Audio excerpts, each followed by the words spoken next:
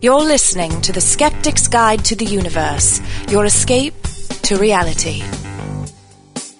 Hello and welcome to the Skeptics Guide to the Universe. Today is Wednesday, October 27th, 2010, and this is your host, Stephen Novella. Joining me this week are Bob Novella. Hey, everybody. Rebecca Watson. Hello, everyone. Jay Novella. And Evan Bernstein. What was that? Hey, Evan. Well, if you like that, you're going to love this. You know, it's not actually Halloween Day. It's the Halloween week. All right, let's do the show. Here we go. How much of that song can we play before we have to pay royalties? Right about Say about 10 right seconds about ago. I don't know. He's dead. But his estate will. He's not coming for He's his making more royalties money now anytime than he soon. ever had. That's true. Guys, honestly, though, when that song came out with the video, how awesome was it? It was incredible. The video was tremendous. I'm no Michael Jackson fan, and I was thoroughly entertained. Come on, zombies dancing. What else do you need? That's right. Thank you, Bob. I agree. And I noticed that Rebecca didn't comment. So No, she didn't want to comment. I'm a big fan. Who doesn't? If they were like it? holding sparklers, it might have been a little more exciting. Oh, but God. it was good. You like it, Mr. Sparkler? I like the Filipino prison version. Yeah, the one where they have to been to dance, it? or else they get beaten and thrown in a cell. I Yeah, guess so. that's always a good time. I love watching things like that. Evan, you going to give us anything today or what? Yes, I am. Mine actually has a little bit of an audio to it, so let's get to it. We know now that in the early years of the 20th century, this world was being watched closely by intelligences greater than man's, and yet as mortal as his own. Do you recognize War of the that? Worlds. Of course come I on. do. And it was October 30th. Apropos, yeah. Very good. War of the Worlds, 1938. The famous Orson Welles reading. People died, didn't they? I don't know if anyone died. I thought there were some deaths related to that. Well, Evan, give it a quick explanation of what we're talking about. Way back in 1938, a fabulous entertainer named Orson Welles did a radio broadcast of the famous H.G. Wells story, The War of the Worlds. And people took it to be a real news broadcast, basically. And the reason they did is because, and I was reading up on this a little bit, is that there was another radio show running at the same time that Orson Welles was reading The War of the Worlds. And it was the people who missed the beginning, the introduction, where they explained how this is a story, it's being read by Orson Welles and so forth. It's the people who tuned in like 10 minutes later during the commercials from another program they were listening to called the Chase and Sanborn Hour. They tuned in the middle of it, and they heard the news broadcast that Orson Welles was doing, and he was so spot on and he was so realistic in his delivery of these news stories, which are part of the script, that it sent basically millions of people into a panic. People running into the streets. There were thousands of calls to police stations and other places, and there were literally people trying to flee the greater New York area because that's where the attack was supposedly taking place. And it was a big to-do in the time. Yeah, I mean, basically, for weeks afterwards, there was a huge angry outcry against the way that they did it. A lot of people were very, very upset that it was portrayed in the fashion that it was and everything because it fooled so many people. But there's no doubt that was the thing that made Orson Welles famous. And did you know that there's a monument actually in the town where the events were supposed to have taken place? Oh, yeah? The initial events. Where was it, Yeah, New they Jersey? built a monument there. New Jersey, yes. Van Ness Park, Grover Mill, New Jersey. Well, what's interesting about this is that the stories about the level of panic following or during this broadcast and specific actions taken by people are probably mostly urban legend. Like, Bob, I don't know that there's any evidence that anyone was actually killed in the panic. I doubt that happened. Maybe not for the 1938 version, but there have been deaths since then, actually. What you talking about, Willis? War of the Worlds was rebroadcast a few years after its original broadcast I think it was 1944, a station in Santiago, Chile played it. And a man died of a heart attack while listening to it. All right. That was attributed to the terror, which, yes, you can say could be Causation, correlation. Right, could be, not quite right. But, however, there's an even better example of people dying. And anybody who listens to Radio Lab, like I do, knows this, that in 1949, it was broadcast in Quito, Ecuador. And the broadcast actually caused a huge panic and a stampede, or I should say a riot, that killed 6 people. Oh, my God. Including the girlfriend and nephew of the DJ who played it. Wow. So, yeah. Jeez. So wait, so people were in a public place, this guy played the broadcast and people started freaking out? He broadcasted on Radio Quito. Yeah, and even though they did set it up, I think, as a fictional broadcast, yeah, it caused a riot. It was one of the most listened to radio stations, I guess, in Quito. Yeah, it killed the guy's girlfriend and nephew, and apparently he ended up needing to move out of the country because it caused so much anger over the incident. Right. Wow. It's a tremendously famous. It wasn't a hoax so much. I've heard it described as a hoax. But that's not at all what it was. It was intended to be fiction. It was announced as fiction, so some people missed those announcements. Yeah. That's what happens when you tune in late. Right. It's like people who are fast-forwarding to this point of the podcast. Yeah, we don't have that problem with the podcast. No, they just blow right past this section. Yeah, someone asked me once, why don't we do, identify ourselves periodically throughout the podcast? It's like, well, it's not like a radio show where someone's going to come in the middle of our podcast. If you're listening to it, you know what you're listening to. That's right.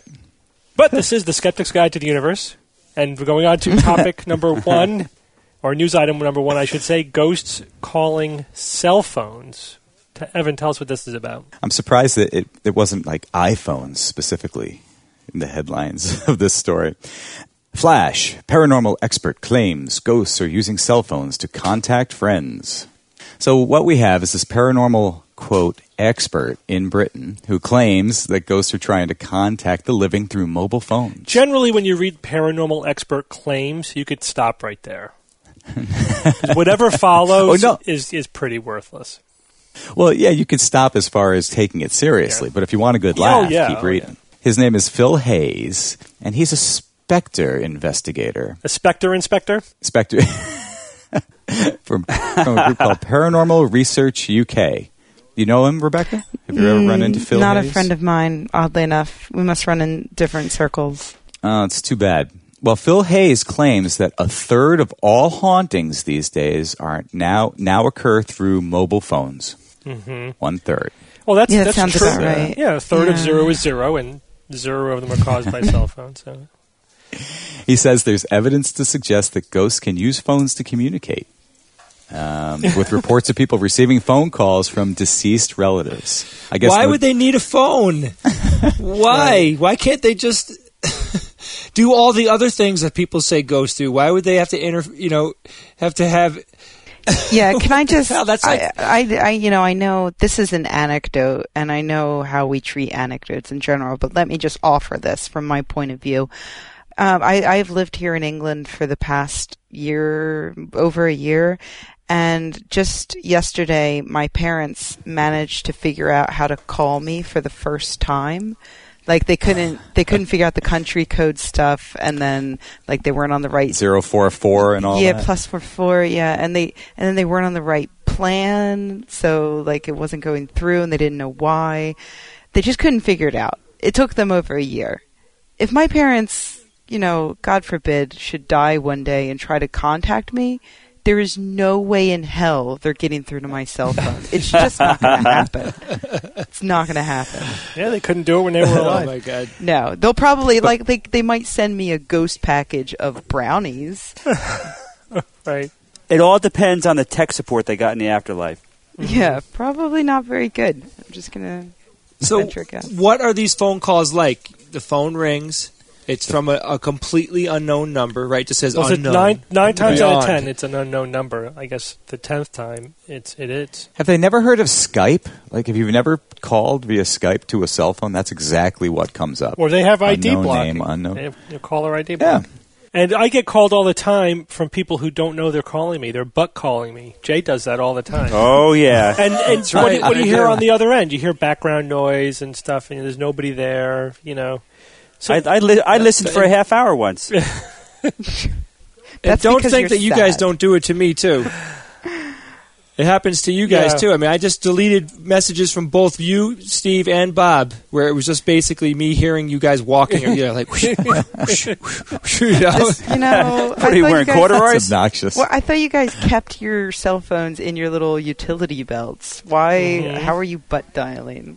No, I Thought definitely put mine in my back pocket. Really? Yep. Yeah. No, Not your my fanny, holster. your mine's in my fanny pack? holster. Yeah, mine's in my Yeah. holster. I don't. That's why I didn't think that happened to me. I'm not quite secure with my manliness to wear a holster yet. Can't do it. Or a belt. Well, let me just say that originally Evan mentioned he's surprised that the article didn't say iPhones particularly, and I thought that was really interesting because it does mention something quite specifically. It mentions Tesco Mobile, which is a cell phone provider here in the UK. And it comes out of nowhere. There's no reason, except for the fact that, they funded a study. The study by Tesco Mobile revealed Paranormal Research UK have seen a 70% upsurge in paranormal evidence in the last year due to people using their phones. It's basically, it happens so often here in the UK, so much more than I see in the States, where a company wants some good PR that they don't have to pay for, but that, bypasses the gatekeepers. And all they do is they fund a study, and some BS study. Usually they find a scientist who wants a quick paycheck and is willing to come up with like the scientific formula to find the world's happiest day or the world's saddest day, sponsored by Kleenex, or something like that. But in this case, they haven't even bothered to find an actual scientist. They just found some jackass with his own paranormal group. So they got this guy on board to say, 70% upsurge in paranormal evidence, blah, blah, blah. He doesn't have evidence. It's Right. it's not What a bunch of study. crap. It's just People bullshit. reporting that they get strange phone calls. Yeah. Look and at an then, anomaly. It's got to be a ghost. and this guy, Or an alien. who's even to say that they even asked anyone? Like, Yeah. statistics show 2/3 of all paranormal phenomena feature sounds. What? What is that? Statistics show. What statistic is that? Paranormal Research UK. Show me your bullshit survey. Did your paranormal experience involve a sound? Well, did it involve a smell? You know what? Now that you mentioned it, there was a fart-like smell. 15%. That's what this article says. 15% of all paranormal phenomena feature smell. Who cares? Who cares? Tesco Mobile, because they got the name of their company in an article that's being passed around and talked about. Screw you, Tesco Mobile. Screw you and your BS pseudoscience article. Thank you. That is all. Wow. So it's I think it's true. So much of what we encounter now is stealth marketing. Yep. Just adding to the noise. Just adding to the noise out there. Bye, sheeple. Let's go on to some real science news, Bob. You're going to tell us about Oh, boy. Hawking radiation in the lab. Yes, I am. Yes, scientists have recently confirmed the existence of Hawking radiation using a black hole analog. Have you guys ever hear of a black hole analog? I like digital ones better. Daniele Faccio and colleagues of the University of Insubria will soon publish a paper in the journal Physical Review Letters describing their use of this pseudo-black hole of sorts to create radiation that's long been theorized, but we could otherwise probably never see for real. I don't think it's ever going to be really directly detected, so this could be important. Hawking radiation's pretty cool stuff. In 1974, Stephen Hawking, who we all know and love, made the bold declaration that black holes are not totally black. And black holes have always been kind of seen as, just always one way. They suck in anything that gets close. Even light can't escape, right? So the idea that they could actually behave like black bodies and emitting radiation was pretty dramatic. So Stephen Hawking theorized that black holes must emit a stream of particles because of the famous uncertainty principle we've so often talked about, described by quantum mechanics. Now, I believe, didn't I talk about virtual particles in TAM this past July? If you want to get a little more detail, maybe go back to that one. But these virtual particles are related to this. These are the particles that are constantly appearing everywhere, even in the vacuum, out of seemingly nothing. They're just these particle-antiparticle pairs that quickly annihilate each other before they can ever be directly detected, even in principle. So Hawking thought that when these two particles appear near a black hole's event horizon, which is the area around a black hole where light cannot escape, you've got these particles appearing right by this event horizon. One of the particles will get trapped by the black hole, and the other one would escape out into space, becoming what we would call Hawking radiation, which could be something like we could see them as photons or neutrinos. And there's other ways to look at this phenomenon. The virtual particles can actually appear within the black hole, and one particle can quantum tunnel out of the black hole, which is also allowed by quantum mechanics. So the end result, though, is pretty interesting. Black hole evaporation. Black holes can, over time, actually get less and less massive. It takes a little while, though. If you've got if you've got a black hole that's about 30 solar masses, it could take, one website said, 10 to the 61 times the age of the universe before it would disappear. Jeez. So yeah, you'll be waiting for quite a while. But as the black hole gets smaller, the emissions increase until it explodes, and the black hole is pretty much essentially gone. That this radiation will likely never be directly observed, as I said before, because it's so faint and so tiny that the background radiation of the universe just pretty much just overwhelms it. So the chances of us actually detecting this directly are pretty much nil. So to get around that, the scientists devised a way to make it artificially using a black hole analog. Now, of course, they don't duplicate a black hole's gravity in a lab. That's kind of silly. They do duplicate the key aspect, though, of the black hole that allows the particles to escape, and that's the event horizon itself. Now, they do this with one of the coolest tools ever invented, the laser. In this specific application, a laser is used to change the refractive index of a material.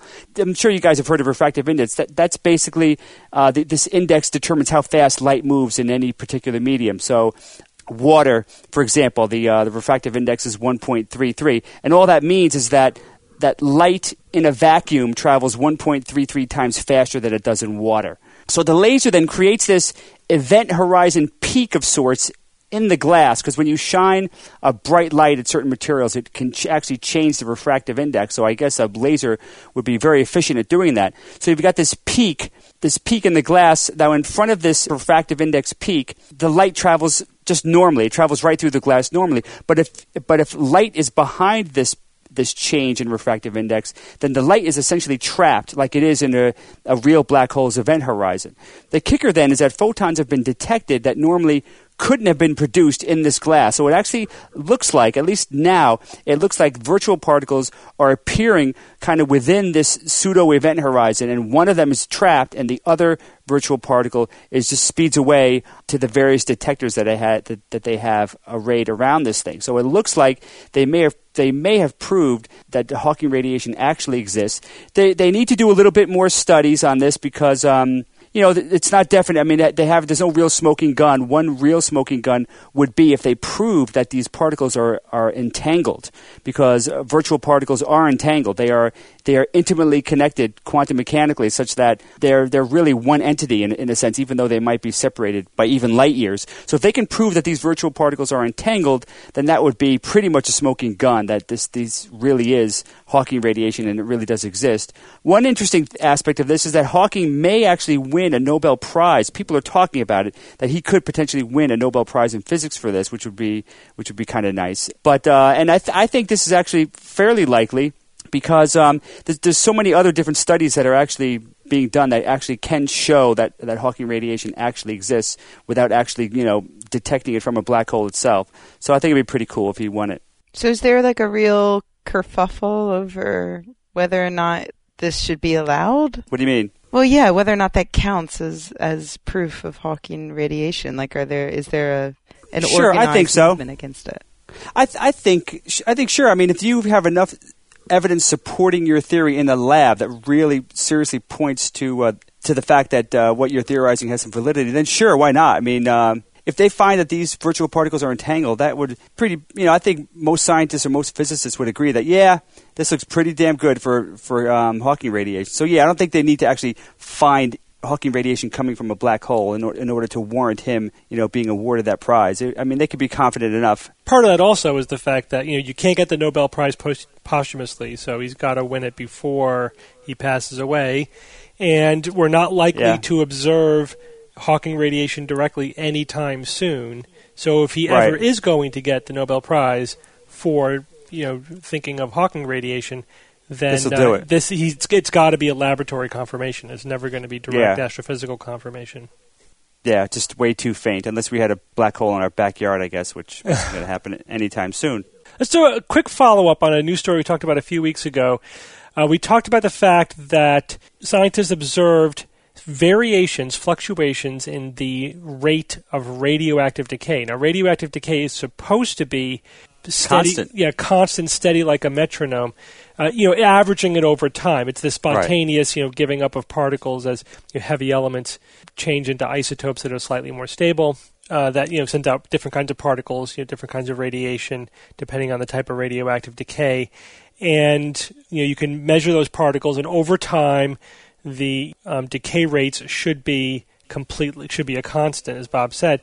However, researchers did observe, researchers at Purdue University, a fraction of a percent, and also very transitory deviation in the radioactive decay, and they think that it was timed with a solar flare. So they hypothesize that something from the sun, maybe like neutrinos from the sun, may be altering radioactive decay rates. Well, researchers from NIST have tested at least that hypothesis. They didn't really replicate or contradict the observation itself, just the notion that neutrinos may be altering decay rates of, in this case, gold-198. What they did was, so they placed gold-198 either into a spherical shape or a foil shape, and they reasoned that in the spherical shape, more neutrinos would pass through the rest of the material as it decayed. Therefore, there'd be basically more neutrino interactions going on in the spherical shape than in the flatter shape, and that if neutrinos were affecting decay rates, that they would be different. And they measured the decay rates very carefully over weeks, and they found no difference at all. So this is one way to test one aspect of this notion that decay rates can fluctuate based upon some kind of environmental factor, and it has come up negative. The researchers, I think, are not very fond of the whole notion of variations in decay rates. They brought up a very good point. They said that you have to consider environmental effects on the measuring instruments, right? So there may be environmental fluctuations in the measured decay rates, but that could just as easily be effects on the measuring instruments as opposed to the actual decay rates. As a point of interest, Steve, that makes sense. They've tested this with changes in pressure, in temperature, using a magnetic field, acceleration, and radiation in the environment. Yeah, ever since radioactive decay was discovered, it was been tested. No one could find any environmental factor that would alter the decay rates. That's why this would be so unusual. So they have to just try to replicate it by maybe they actually have to try to affect the instruments again and see if that they could duplicate that and if it matches. Yeah, I think that they really need to replicate just the raw observation that the decay rates are actually fluctuating and confirm that with more data before I think the scientific community in general is going to get too excited about this. And therefore God created the universe. But otherwise, when you have an anomaly, your first order of business is always to determine if the anomaly is really there or if it's an artifact of your experimental or observational design.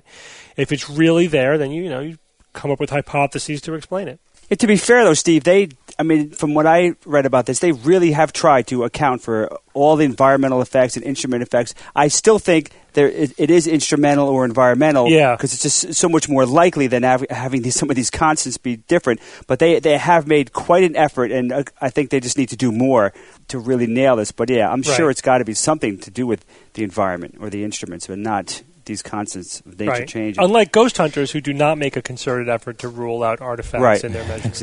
Exactly.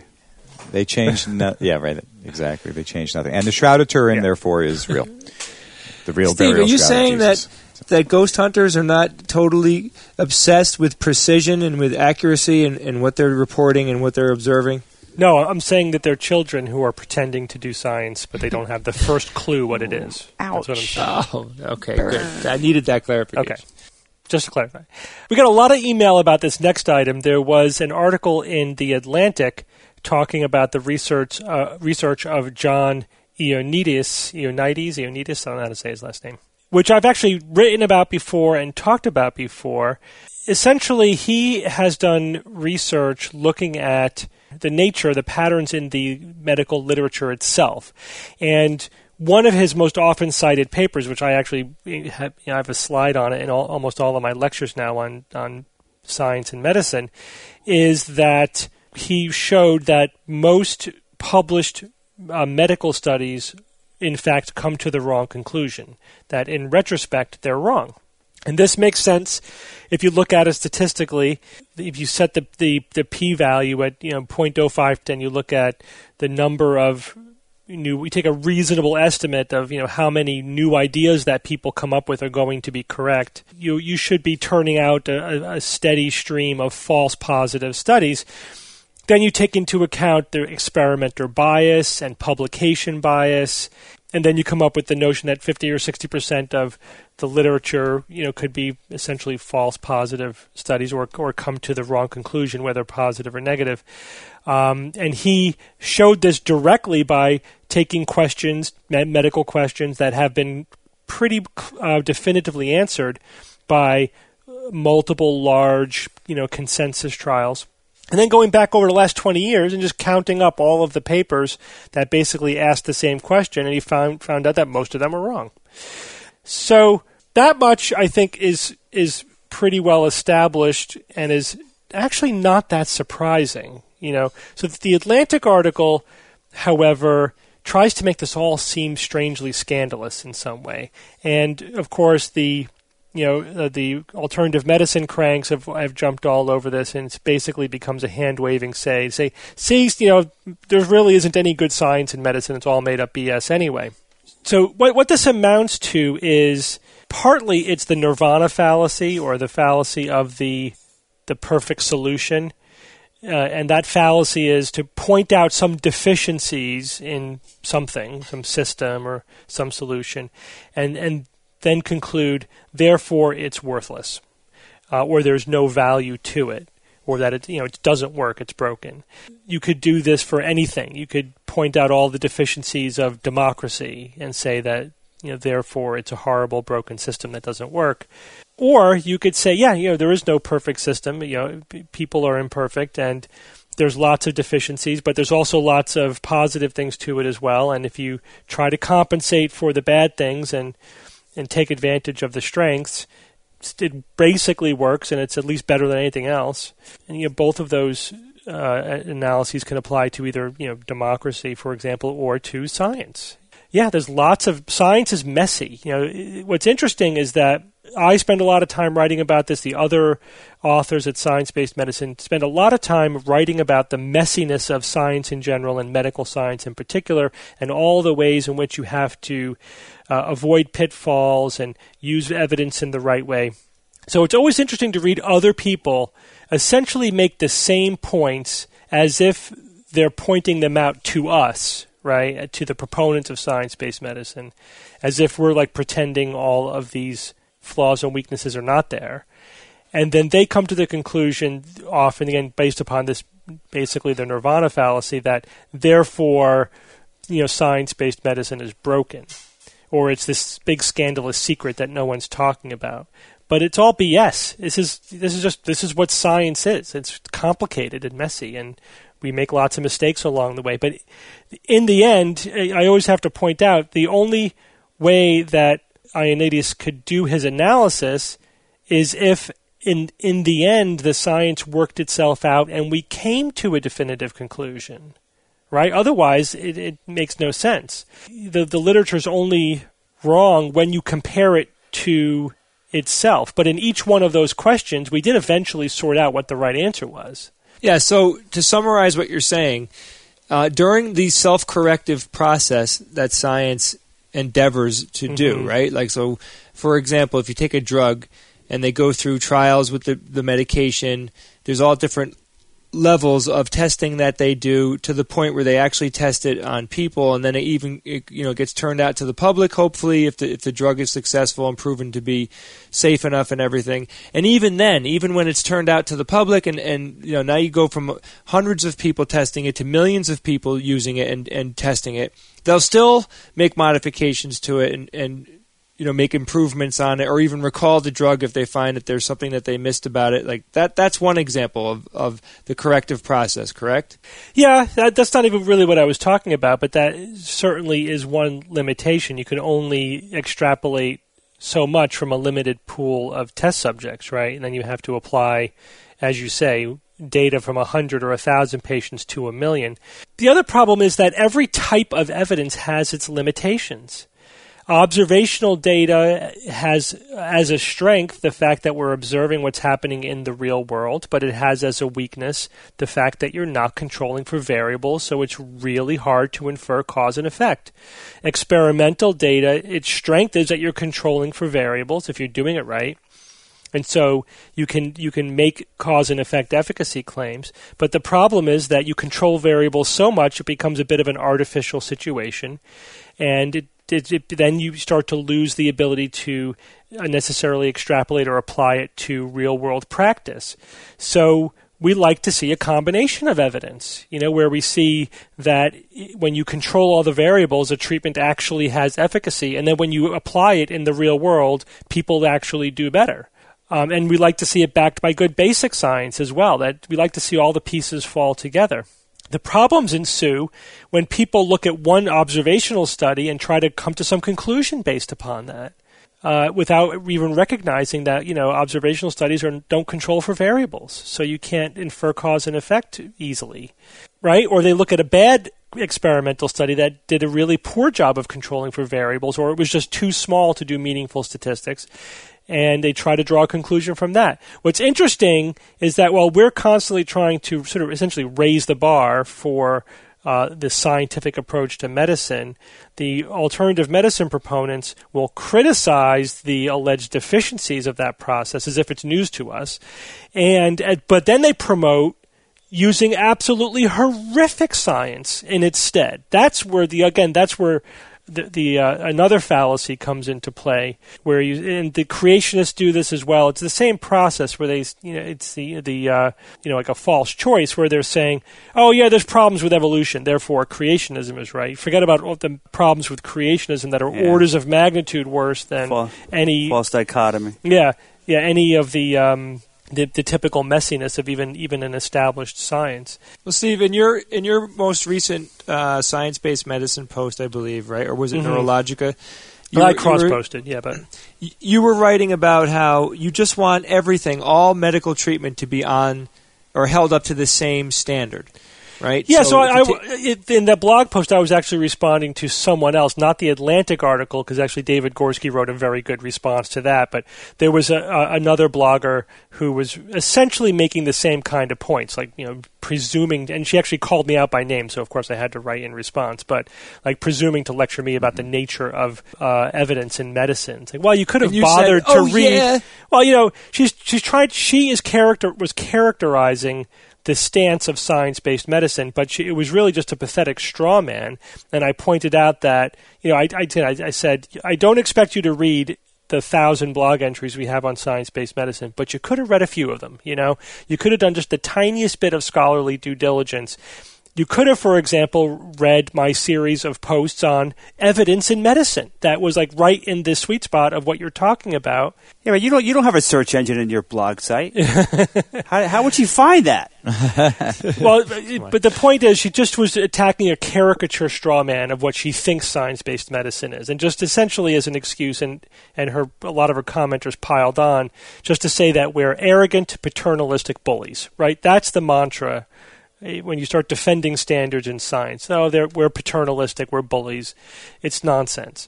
But she mischaracterized every aspect of what we're actually saying.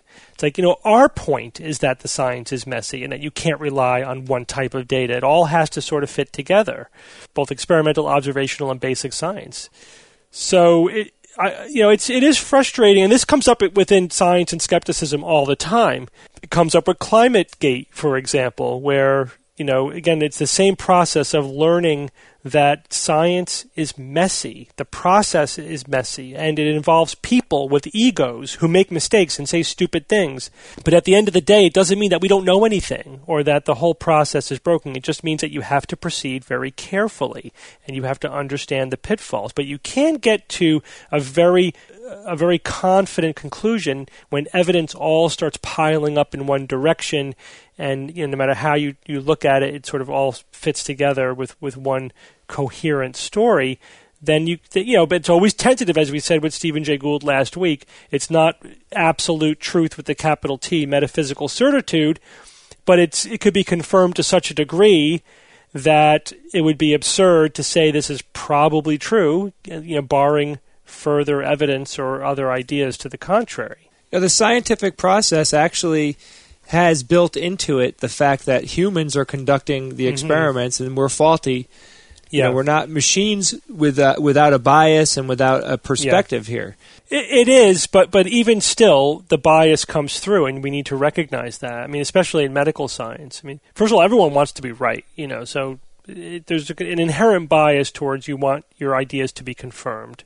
You're right, Jay. We accept that, and we try to design experiments so that the possibility of bias is minimized. That's why you like to see replication, so hopefully biases are sort of canceling each other out.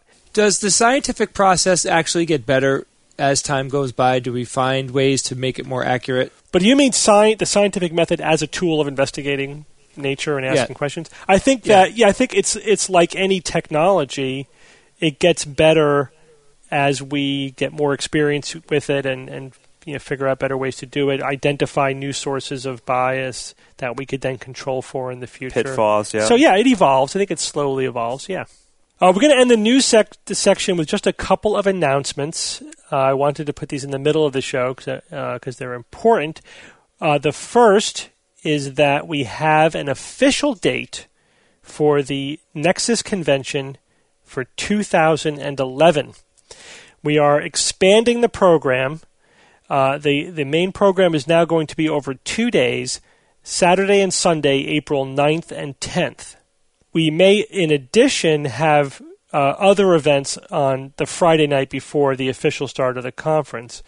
But at the very least, we're going to have 2 days of panels and lectures. We're actively involved in lining up the speakers, and once we have more information, we'll start doling it out as they come in, basically, as we get confirmations on speakers, as we set up the registration page, all those things we'll let you know. But we wanted to get the date out there as soon as possible because we know that people have to plan way ahead for this.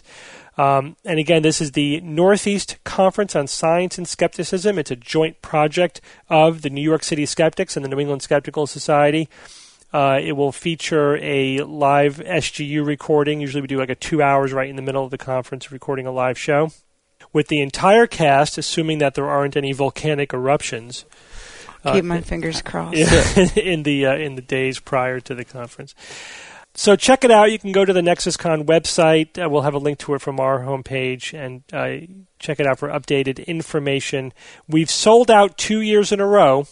Get your ticket early because it's going to sell out. So far, we've sold out pretty much every event where I've said that. So we're sold out at Tam Oz. We're pretty much sold out for the dinner right now as well. We have a couple of tickets held aside in terms, depending on how much space we're going to have. If you go to meetup.com/TAM Australia, you can also see a bunch of other fringe events that you can get involved with. So if you can't come to TAM Australia or to our dinner, you can, for instance, go on a bridge climb, things like that. So check that out. And we have another announcement. This is actually good news. I sent this link to you guys, right? Physics.org put out their nominations for the 2010 awards. They have blog awards, and in fact, Bad Astronomy is up for the blog award. And they also have a podcast award. And we are one of the 5 finalists. Wow. Which is very nice. That's very nice. Apparently, they are going to have, in each category, there's going to be a judge's choice and a people's choice. So you can vote. You can actually vote for the Skeptics Guide to the Universe for Best Podcast, if you are so inclined. Yep, people's choice, yep. Where can they go to do that, Steve? That's if you go to physics.org, from the homepage, you'll see where to go. They have all their awards up there. And we'll have the link in the direct link to the podcast awards in the show notes. I believe people might have to register to actually vote. Yeah, you got to register on the site to vote. Yeah, you have to sign up. Yeah, takes a second. Actually, all 5 podcasts are good. I'll say there's Science Weekly. Little Adams is there. Yeah. The Naked Scientist podcast. There's us, and there's Science Talk. All fine podcasts. But if you're going to vote for one that's not us, make it Little Adams. Right, just vote for us. Yeah, just saying. I'm not biased or anything. Well, let's go on to Who's That Noisy? Evan, can you play the Who's That Noisy from last week? Absolutely, I can. Here we go.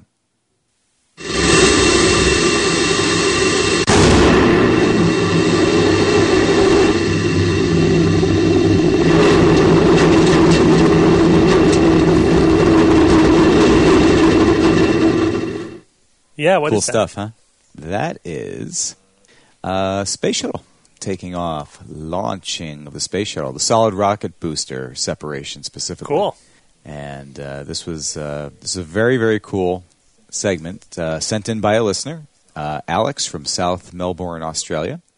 Brought this to my attention. Thank you, Alex. Did anyone get it exactly right? I saw a lot of rocket booster answers, but did anyone get it exactly right? Yes, absolutely. Someone did. Oh, and it was STS-124 for those of you keeping track of such things at home. And yes, the person who got it right first was Elert, E-L-E-R-T, from the message boards. Only his third post. All right. Is everyone on this show ready for this week's Absolutely. Yes. Who's That Noisy? Here it is.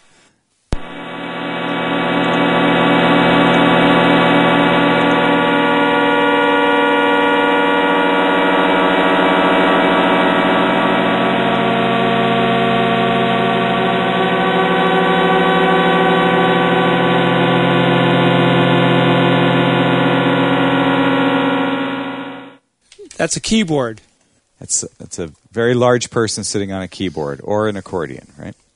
No, and it's not a sound effect from a Stanley Kubrick Yeah, movie. I was definitely reminiscent of that. I think I heard a trombone in there. Thanks, Ev.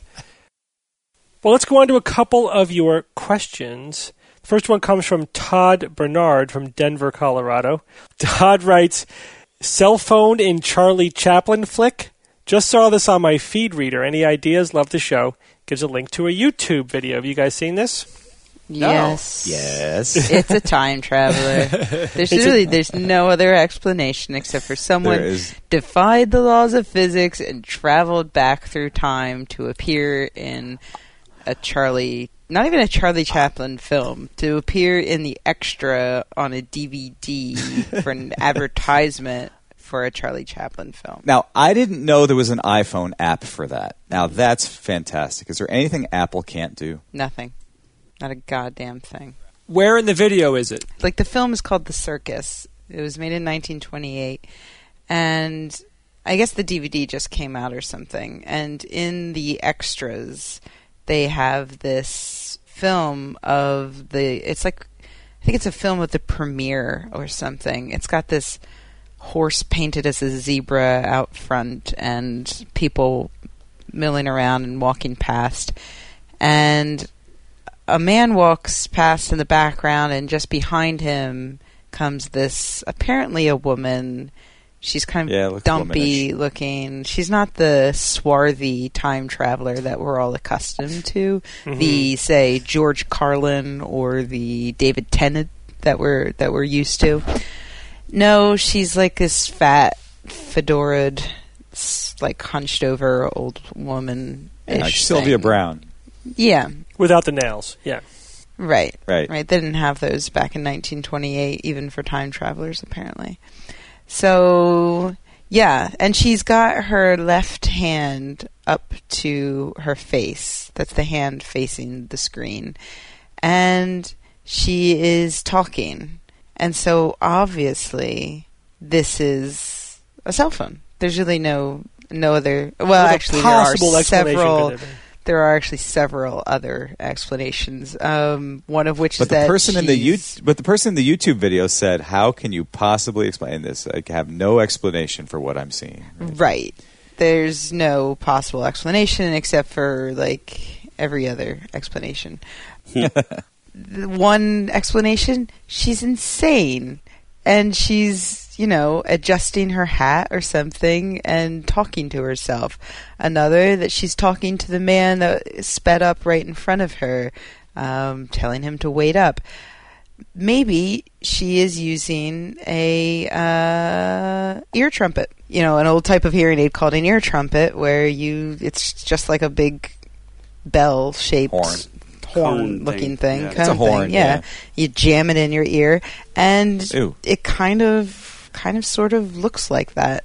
Someone on Gawker suggested that it might be a transistor radio, because AM has been broadcasting for several years by then. We were discussing it amongst the Skeptics, and I just want to mention that Maria mentioned that she was watching the filmmaker's video. The guy who did the original video pointed it out, and that he says it's not an AM/FM radio because obviously it's 1928. And she points out, well, obviously it couldn't be an AM/FM radio because it's 1928, so it must be a cell phone. Like, right. Like, if you're going to travel through time, you're only going to choose one. Right. The logic there is rather dubious. Yeah. And who was she talking to? Yeah, that's the thing. Like, and where are the cell towers? I should mention that there's another good point that Maria brought up. She said, I'm sitting at my desk at work right now and I have no signal. She got a signal in 1928? How did this happen? Well, she could be using technology that's 50 years in the future. That's time-traveling signals? She set up a sophisticated, futuristic little portable device. What do you mean, can't be? No one is going to be frumpy in 50 years. Bob, it's a disguise. But that's a disguise, Bob. Yeah, to fit in. To blend in. Yeah, the Prime Directive. You ever heard of that? It's all coming together. Because in 50 years, they'll think that everyone in the past was fat, so she got into her fat costume to blend in. Yeah. I mean, the thing is, it is, when you look at the video, it definitely looks like she's talking on a cell phone. It's the exact way that we do it today, and it is kind of weird. It definitely stands out. It's funny. If the guy who made the video just said, "Isn't this funny?" To modernize, it looks like she's talking on a cell phone. I wonder what she's actually doing. But he went on and on about this is unexplainable. He used that term multiple times. This can't be anything else. So he basically saw something anomalous, leapt to the most ridiculous conclusion that you could think of, and then tried to backfill why that had to be the case, or why at least any other plausible explanation was ruled out, when in fact, in the comments to the video, many people pointed out that there are, hearing aid models that look exactly like what this woman's holding up to her ear, and that certainly is a plausible explanation for that. How likely is that? It does seem to be happening more and more. Recently, I think just earlier this year, there was a big to-do over a time traveler in a 1940s photo, just because he happened to be wearing some funky sunglasses and a cardigan and what looked to be like a T-shirt. But because this is the difference, I think, between the skeptical approach and the fantasy mongering approach, if you will. You see this woman holding something to her ear that looks interestingly like a cell phone. I'd want to know what that actually is. What's going on there? If we could figure it out, rather than just saying, "Ooh, isn't that mysterious?" It must be something really, bizarre like time travel going on. Did you look at the link I sent you guys on the sonotone? It's the size of a cell phone in the palm of the hand. It's a perfect picture of it. Or you know what? It could also be something that nobody's thought of. Something like a time travel. Bizarre. Wait. Right. Yeah. Or a sexual bizarre toy. yet. But yeah, even something unique and bizarre is more likely than a time traveler. That's the thing that people forget. Steve, she could have been speculating about future phone technology, and she made this prop and was pretending to use it. That's more likely. That's more likely than time travel, right. Well, let's go on with our interview.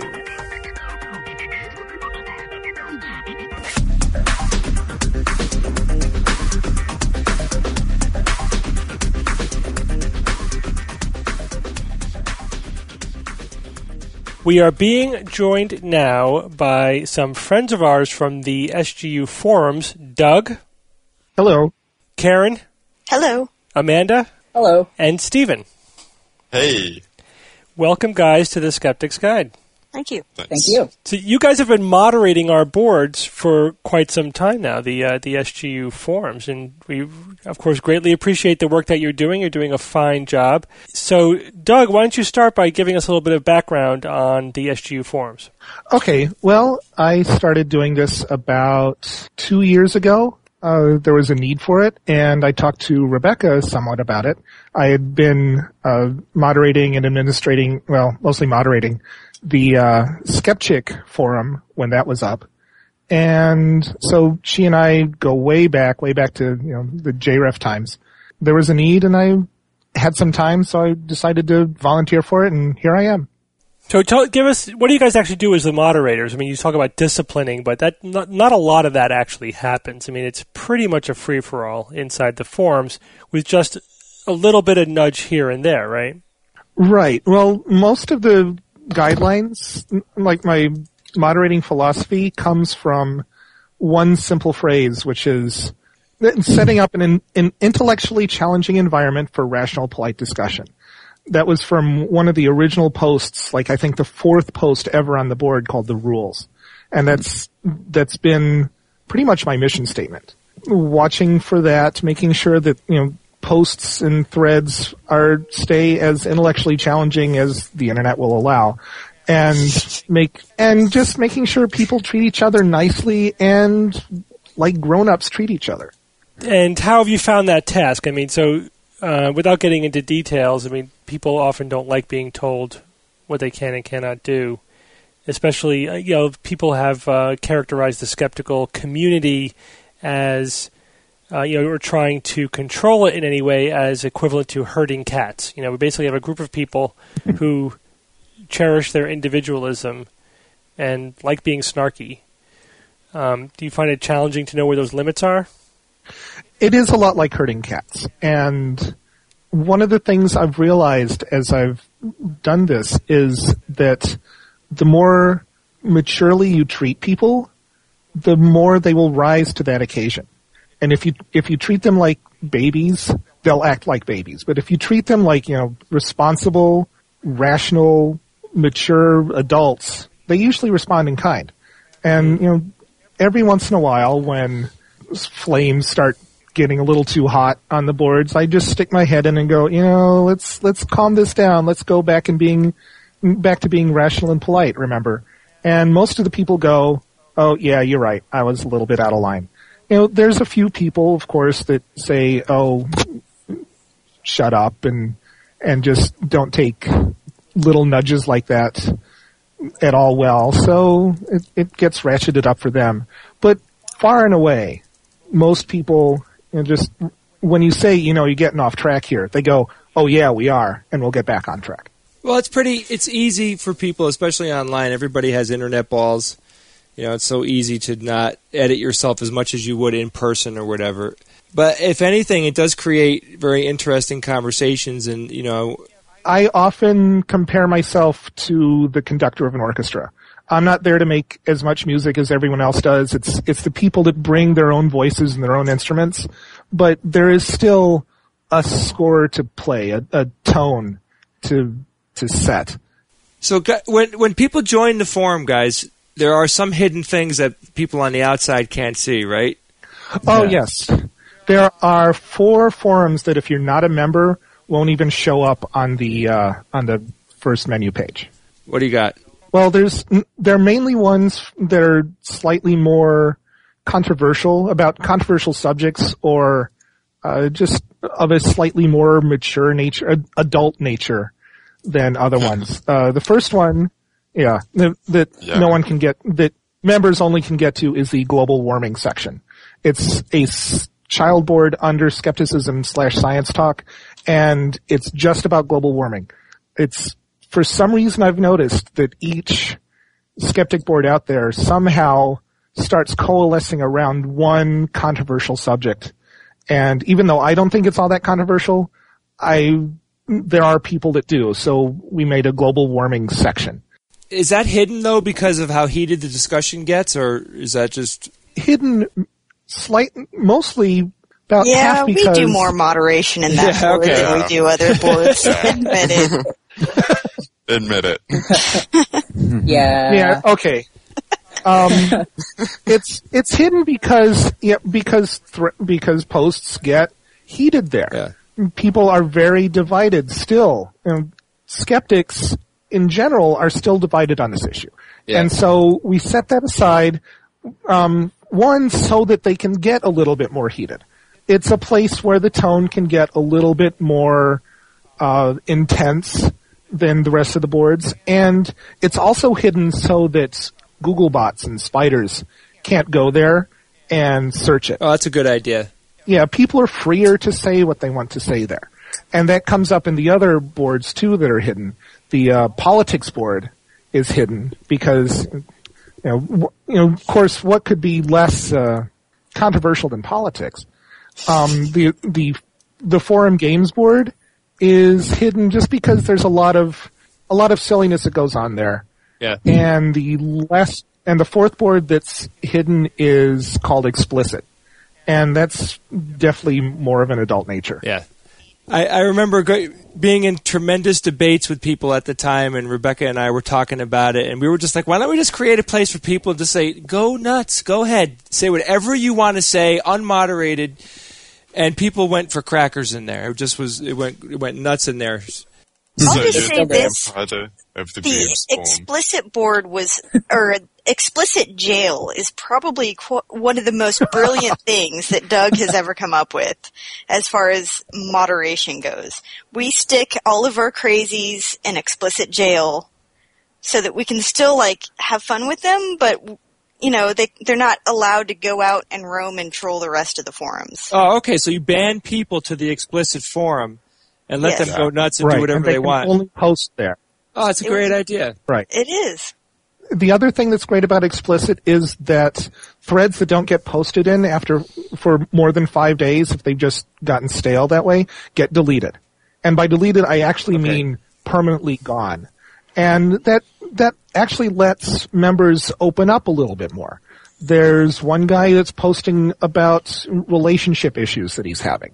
And people are giving him all sorts of advice, and we all know that as soon as that advice gets old or stale, it's going to go away.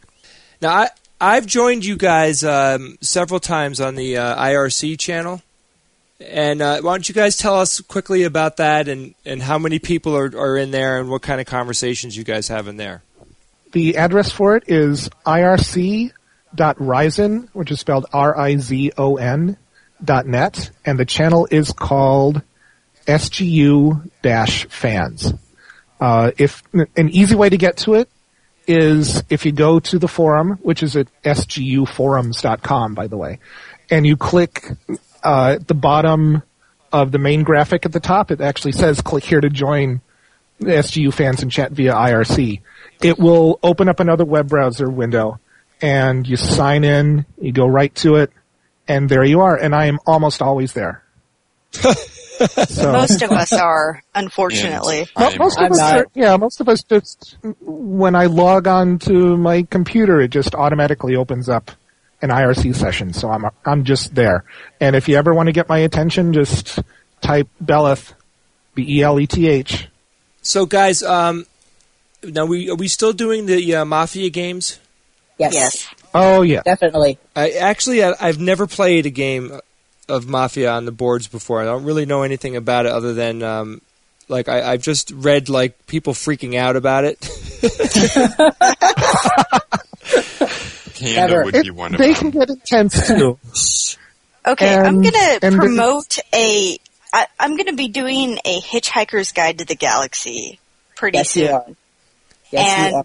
It would be a great time for people who want to play games to come in and join up and see what the Mafia is all about, because it's a great way to get to know other people on the boards and interact with people, and even make some friends. I know I've made a lot of friends on the boards just in my travels. I've met over 30 people from the message boards, and a lot of them were Mafia players. There's a calendar posts child board under general discussion that members can go and post events that they're going to have. I've had a few just, skeptics in the pub sort of things around where I live, and you just post them there and people show up, and it's a lot of fun. Amanda, why don't you tell us about some of the crazier things or the best things that's happened on the boards in the past year or so? Well, one of the threads that I wanted to bring up is probably a thread that most people would be familiar with. It's the waste of time thread.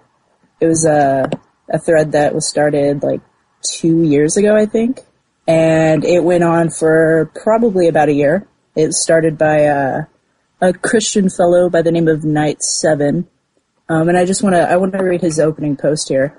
So he started his time on the forum by asking, "Do any of you wonder if you died this afternoon while driving home from work, how stupid you would feel if you woke up in hell having spent so much time rationalizing your way out of belief in God's existence and perfecting your arguments against Christianity/religion?" And that's one sentence. "And why not pursue other interests and let other things define you?" That started a 149-page thread. That was actually one of the first threads I posted in, and it was quite fun. He never really went beyond his initial argument, but it was definitely fun engaging him, and we definitely have a few posters that will start topics that are controversial in the public understanding, the public view, but aren't really something that skeptics would consider controversial. So it's always interesting talking to people who have different views like that. And by interesting, I mean interesting. I like threads like that because it gives people a chance to hone their discussion debating skills. Yeah. Things that are so obviously not skeptical. Where do you start with something like that? You have to find out where that person is coming from. Yeah, and I think the threads like that are a really great way for people who agree with each other on a lot of things to find out things that they don't agree with each other on. And that's kind of a problem that you might find on a board for skeptics. We agree on a lot of things, and we don't tend to talk about the things that we disagree about. And so threads like this bring up the things that we disagree about, and we have really interesting conversations about them. Yeah, we should also mention there is a thread dedicated to every episode of the SGU that gets started as it gets published. We get a lot of emails from people who are giving us feedback on some of the topics we talked about, and it's obvious to me that they clearly want to engage in a discussion about those topics to further them or to bring up specific points or maybe more information that they have. And a lot of the times my reaction is, you really should go onto the forums because we're having a very active discussion about that exact question on the forums. So if people who haven't checked out the forums really should give it a look, if for no other reason than just to get engaged in conversations about the topics that we bring up on the show. All right, guys, so we would like to formally, once again, thank you for the hard work that you put in. I mean, we are very much aware that it is a difficult and time-consuming thing that you do for us, and we just can't do enough to say thanks, and we really do appreciate it. There really isn't that many ways that we can show you our thanks other than, to say it, so we're saying it. Well, you're welcome, and it's our pleasure. We do appreciate it. Thank you, guys. And thanks for coming on the show. Oh, thanks for having us. Thanks. Yeah, definitely. All right, good night. We'll see you online, guys. It's time for Science or Fiction. Each week I come up with 3 science news items or facts, 2 real and 1 fictitious. I challenge my panel of skeptics to tell me which one is the fake. Jay covered very nicely last week. Thank you, Jay. I am doing it again this week. We have a theme this week. Uh-oh. Halloween? The theme is Halloween. Yes, very good. Good. Wow. No extra credit for that, but very good. This is such a gimme for Bob. Though. I know. And yeah. There's 4 items instead of 3. I hate when you do. Why do you do this? Why? I have to torture you. Okay, are you guys ready? Oh, boy. Yes. Okay, here we go. It is close to midnight. Item number 1. The world record for the heaviest pumpkin is 1,810.5 pounds. Item number 2. Oh, come on. Come on. No, Item number I've 2. stricken that. According to Celtic superstition, if you look into a mirror at midnight on Halloween, you will see your own death. Item number 3. Americans consume about 25 pounds of candy per capita per year. And item number 4, in a process called saponification, some corpses spontaneously turn partially into soap rather than decompose. What? Soapy corpse. Turn into soap? Okay, Mr. Incredulous, you go first. A 1,810-pound pumpkin. All right, so I bought a pumpkin recently, and it was probably 5 pounds. I thought it was pretty big and pretty heavy. I mean, how big would that monster be? Just under a ton. Yeah. No, but size-wise, I mean, I would imagine a pumpkin that big would probably just about fit in the back of a pickup truck, right? I mean, the thing would be just huge. Yeah. That'd be cool if you carved it, though. That would be awesome. People do. I've seen it. It's amazing. That could, of course, be true. Who the hell knows? I mean, I really don't have any idea.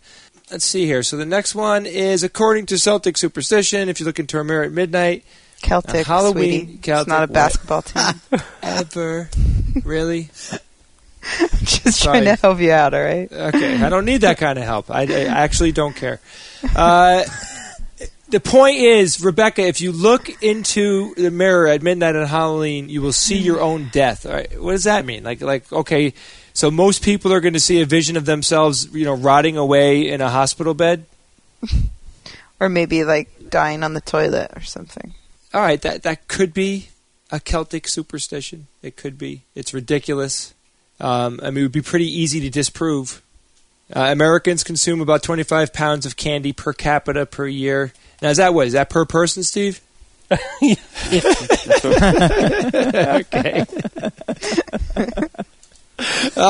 Every 365 days. You know what?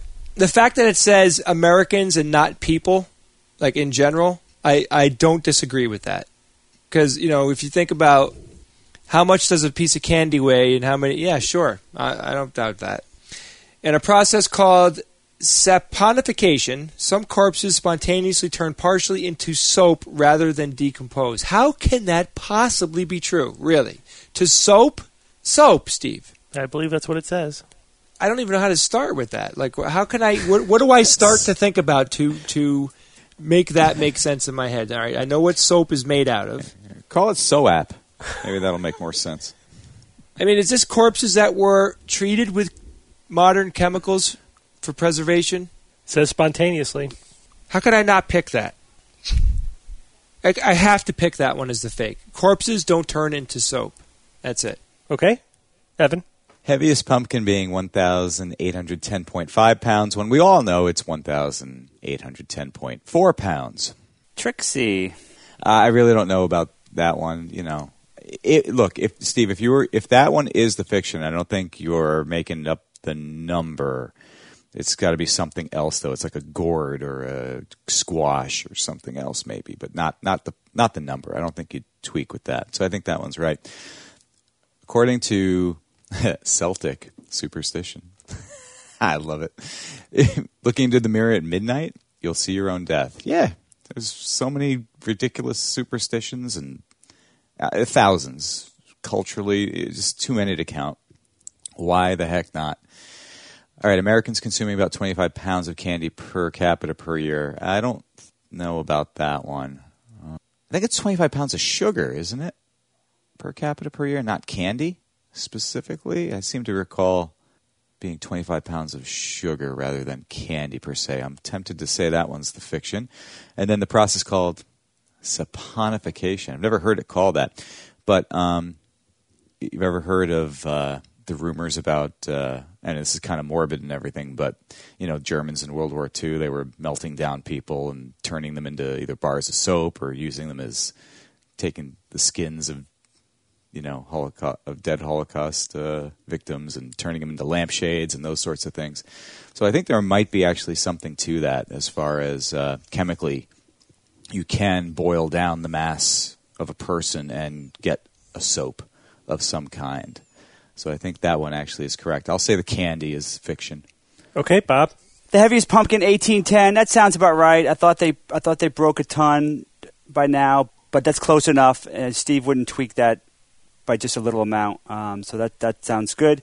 Let's see, 25 pounds of candy per capita per year. That sounds about right. That one I'm kind of, that could be a little bit more. It could be a little bit less. I'm not by a tremendous amount. I think I'm going to go with that one. Saponification, yes, it's called grave wax. It's really cool. It definitely, yeah. It looks pretty interesting. I've seen pictures. So the Celtic superstition, looking at a mirror at midnight. I've never heard of that before. Did they even have mirrors? But I never heard of it. So for that reason alone, I'm going to say that is fiction. Okay, Rebecca. Allow me to answer Bob's question and say yes, they did have mirrors since long prior to the Celts, I believe. But, since they had metal, they had mirrors. Yeah, so I've seen the soap lady at the museum in Philadelphia. They actually call her the soap Museum. lady? Oh, yeah. Come on. Yeah. It's crazy and cool and creepy. And have you guys seen Fight Club? That... I missed the last 10 minutes of that. Oh, Bob, come on. Are you kidding? I'm not kidding. I am not kidding. Bob, no way, Bob. Well, you know what, Bob? They all turn into soap. Oh, you ruined it. And he hasn't seen 10 minutes. He hasn't seen the last episode of The Sopranos or of Battlestar Galactica or the last season of 24. So we can't talk about anything in front of Bob. Tony's dead. Tony's dead. I saw it. Anyway. So yeah, my point is that you can turn into soap rather than decompose. That didn't happen in Fight Club, but they make soap out of human fat, which is how you make soap. While they did have mirrors, I'm pretty sure that the superstition is that if you look into a mirror at midnight on Halloween, you see who you're going to marry, and if you're not going to get married, you see a skull. That is how I recall the fable, the myth. So I'm going to go with that as being silly. Fake. Okay, so we'll spread around a little bit, but you all agree that the world record for the heaviest pumpkin is 1,810.5 pounds, and that one is science. Yes. Not surprising. It's not really science. It's just a big pumpkin. It's a fact. Isn't it? It's a fact of nature that's related tangentially to Halloween. You would not believe the effort it goes into making gargantuan pumpkins. Yep. They literally consume like 100 pounds of water in one day. Like crazy amounts of water. Yeah. They do put a lot of work into It's fascinating. This is Chris Stevens of New Richmond, Wisconsin, at the Stillwater Harvest Fest in Stillwater, Minnesota, October 9th, 2010. Just broke the record. Basically every year, most years in the last 10 years or so, they've been breaking the record over and over again. Last year's record was 1,725 pounds, so this is 85 pounds more. Get it? Yeah. Smashed it. Yeah. Smashing pumpkins. these massive pumpkins are always fascinating to look at, but I have to confess, I'm always disappointed that they're always kind of on their side and squashy looking. Yeah, gravity, man. It's all about I know gravity. Good one, Steve. They have to figure out a way to like hydroponically grow these pumpkins so that they could have the real pumpkin shape, or rotate it. Rotate it. Yeah, just put it upright. I mean, something. I guess you can't do that. Whatever. I've never seen one that wasn't on its side, so there's got to be a reason for that. Let's go on to. You guys pretty much gave the saponification one away, so let's go there. In a process called saponification, some corpses spontaneously turn partially into soap rather than decompose. That one is science. Sorry, Jay. There is a soap lady. And this can happen spontaneously if the conditions are right. It's not the pH. Is it related to pH? I think it's acidic, moist, and warm conditions do this. If it's too acidic for certain bacteria to decompose the corpse, and it also is more likely to happen in people with a lot of body fat. Now, the term saponification refers generically to the chemical process of turning fat into soap, basically. Not just as it relates to corpses. It's just that process is called saponification. I thought grave wax was a more common Grave wax is the term for when it happens to corpses, yes. But the process is called saponification. Yeah, so that's pretty cool. Grave wax sounds better. Yeah, grave wax. Let's go on to number 2. According to Celtic superstition, if you look into a mirror at midnight on Halloween, you will see your own death. And Rebecca, you thought this one was the fiction. So did you, Bob, right? You two both thought this was the fiction. And this one is the fiction. Yeah. And Rebecca, you got it exactly right. You get bonus points for that, absolutely.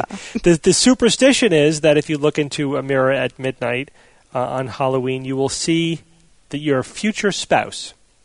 What if you're married? Well, then it doesn't Your second apply. wife. Apparently... No, originally, Halloween was the Celtic holiday in the New Year. Basically, it was the beginning of the new calendar year for them, and they had a lot of celebrations and cultural beliefs and superstitions surrounding that. And apparently, a lot of superstitions around that day involve some kind of divination, divining the future. And there were all kinds of different things that you can do. A lot of the ones that I read about had to do with girls seeing the man that they were eventually going to marry, which it all kind of has like a vaguely sexist tone to it. Like that's what they were most concerned about at the time. When I read it, I'm like, you know what? More of a modern Halloweeny myth would be like seeing the manner of your Halloweeny. Yeah, Halloweeny. The manner of your future death. But all the divinatory ones have to do with who you're going to marry in the future. Ooh, scary. Yeah. Which means that number 3, Americans consume about 25 pounds of candy per capita per year is science. That one is true. That number has gone up a little bit around the turn of the century, but actually in the last couple of years it's down a little bit. We're actually not continuing apace to increase our candy intake. Not clear exactly why that is. Most candy consumption occurs around candy-based holidays like Halloween and Valentine's Day and Easter and also Christmas.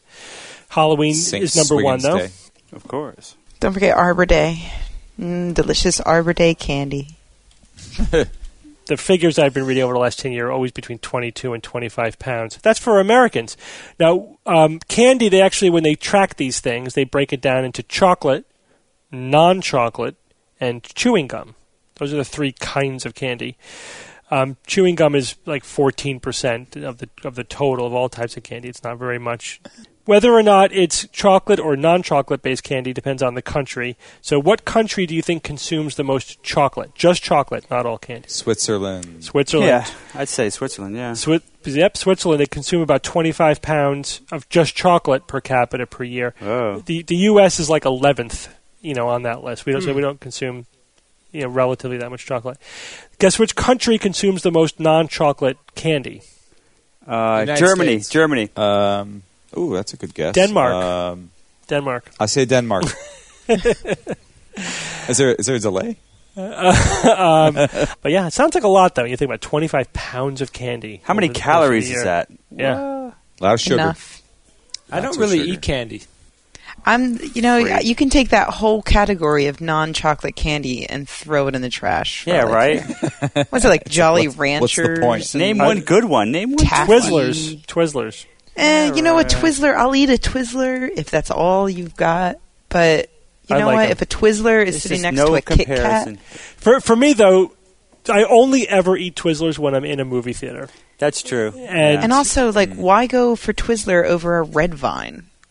Because there's a certain psychological association there. I mean, I associate eating Twizzlers with watching great epic movies, so it's part of the ritual. We've been doing it for a long time. Yeah, since I was a little kid. I don't consider chewing sugar-free gum, though, like eating candy. Well, it counts. It does? It's not to me. It's gum.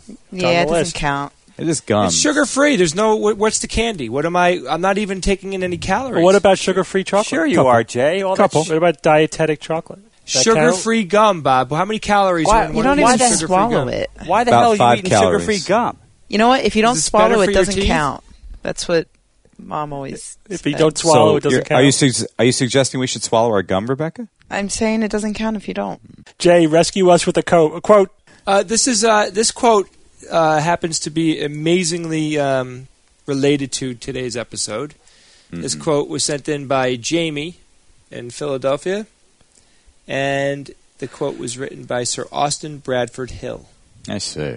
And the quote is, "All scientific work is incomplete, whether it be observational or experimental. All scientific work is liable to be upset or modified by advancing knowledge. That does not confer upon us a freedom to ignore the knowledge we already have, or to postpone the action that it appears to demand at a given time. Who knows," asked Robert Browning, "but the world may end tonight. True, but on available evidence, most of us make ready to commute on the 8:30 the next day." Sir Austin Bradford Hill.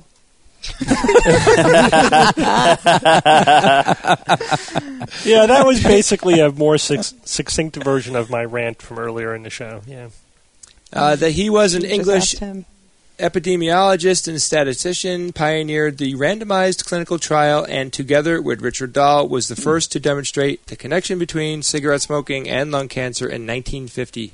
That is it, unless anyone has any other announcements. I do. You guys, I'm going to go to New Zealand after Australia, and I wanted all of our New Zealand listeners to know. I'll let everybody know the details when I have them, but I wanted to give people the heads up that I'm going to be hitting at least Christchurch, Auckland, and Wellington. So contact your local group if you want info. And if you live somewhere else and you want me to come, then contact New Zealand Skeptics, and we can arrange it. I wish I was going with you. Yeah, but the rest of us are going to Cairns. Screw you guys. Although I understand not that many skeptics up there, but if there are any, let us know. We'll be there. Yeah, let us know. After TAM Australia. Jay, you had an announcement too? Steve, I have an announcement. I was recently interviewed by Chris Brown, who has a podcast called Meet the Skeptics, and we had a really good time. We actually did the interview in Bob's Haunted Corn Maze last week. Bob has a haunted corn maze? So if you're interested, take a listen. Thanks for joining me again this week, everyone. Thank you, Steve. Yeah. Happy Halloween, everybody. Happy Halloween. Happy Halloween. And happy All Saints Day. And until next week, this is your Skeptic's Guide to the Universe.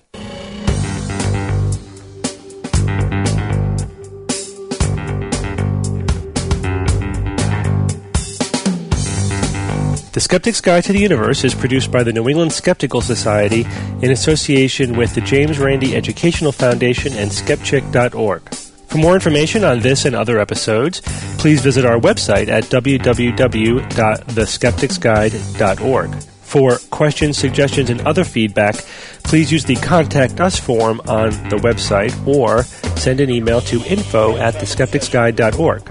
If you enjoyed this episode, then please help us spread the word by voting for us on Dig or leaving us a review on iTunes. You can find links to these sites and others through our homepage. Theorem is produced by Kineto and is used with permission.